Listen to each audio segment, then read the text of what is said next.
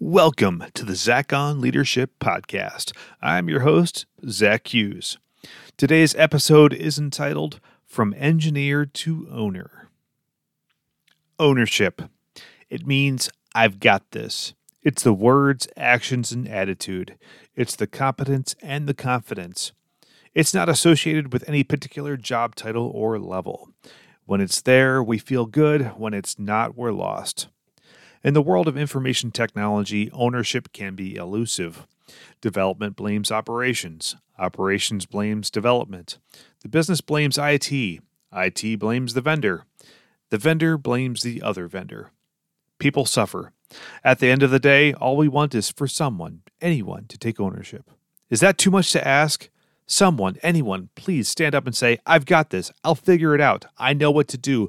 You can count on me. In the IT industry, we've worked on this issue by creating specific roles with clear accountability. In the product model, we have product owners. In ITIL or ITIL, we have service owners and application owners. In the world of data governance, we have data owners.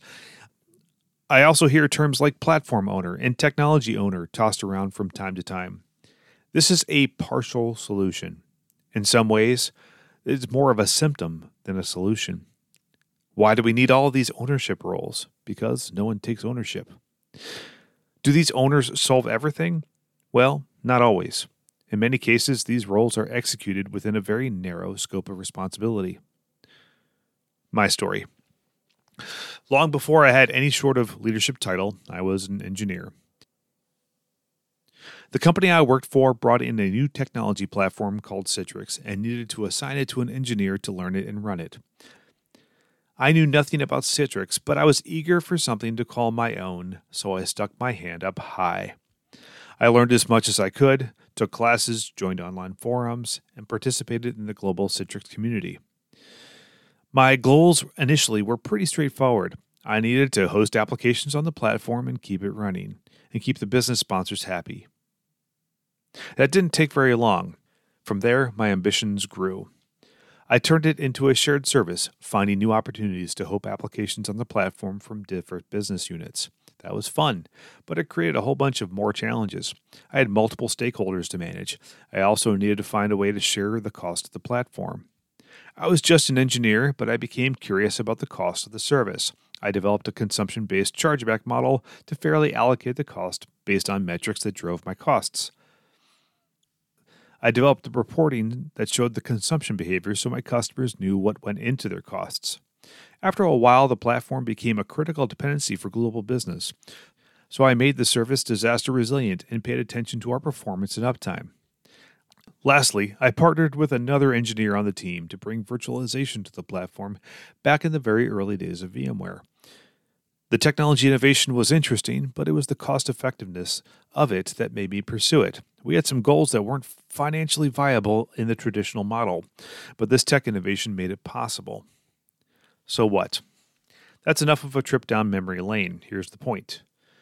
While that story spans several years, the entire time I had the job title of systems engineer. Not product owner, not senior manager, not IT director. I wasn't a people leader. I had no formal budget responsibility. We all have an opportunity to own the full experience of our technology product. For me, it started with the core engineering responsibilities and naturally grew from there. No one told me to do it. It all materialized from a focus on my customers. I never really focused on what the bounds I was supposed to stay within as an engineer. I just did what was needed. Building ownership. Ownership may seem like something you either have or you don't, but like anything else, you can develop it. We all have a starting point and it grows from there. I'm going to retrace my steps once again, but this time as a series of questions I asked myself. These are the questions that developed my full ownership.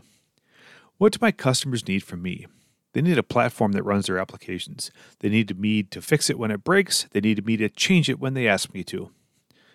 What happens when the technology gets old? My customers need me to keep it refreshed and updated with the latest and greatest hardware and software. They need me to do those upgrades in the least disruptive way possible while taking advantage of new features and functionality. What about security? My customers use this platform for critical business processes. They need their data and their identities protected as well as possible. What happens to the business if my platform goes down hard in a worst case scenario? I better build a design that's disaster resilient and test it. Who else could benefit from this platform? I bet I could earn the trust of other groups that will use my platform. How much does it cost to run this thing? What business value does it provide? Is there anything I could do to make it more efficient? What data do I need to provide my customers so they can manage their consumption and their costs? How is the platform performing? How fast is fast enough? How are others around the globe solving the problems that I face? Have I managed to figure out some common problems that others face? If so, can I contribute to the community? Your turn. Did you get a sense of the progressive nature of the questions? Do you see I started off with my customer and then got more comprehensive in my approach? Did you notice how each question drove me to find the answer? I never thought for a second, this isn't my job. My job was to satisfy the stated and anticipated needs of my customers. You may be thinking I'm special, but I'm not. I was just a regular engineer. I had no aspirations of becoming a tech executive one day. I wasn't on the management fast track. I just took ownership of my technology platform and served my customers. That's it. You may be wondering why I had to do this as an engineer and are wondering why my manager didn't do this for me. Well, my manager had a huge portfolio of technologies and I had only a few. Also, what I described was normal. My peer engineers ran their technology platforms just as well as I did. Why? So all this happened many years ago. Why am I talking about this today? We've just somehow forgotten how to do this. We're all very specialized. We all play our specific role. We all hope everyone else plays their specific role, especially with those with owner or manager in their job title. Sometimes that works really well, but oftentimes there are gaps. Who feels the impacts of those gaps? Customers. Who stands in the gap? Owners. Be an owner. I'd be remiss if I didn't offer one more suggestion to all of you. If you are the reading type, I have a book recommendation for you. Read Extreme Ownership by Jocko Willink and Leif Babin. It'll kick your butt. Ownership may be in short supply, but it doesn't have to be. This is your career. This is your job. These are your customers. This is your tech platform. Own it. That's all for this week's episode of the Zach on Leadership Podcast. Thanks for listening.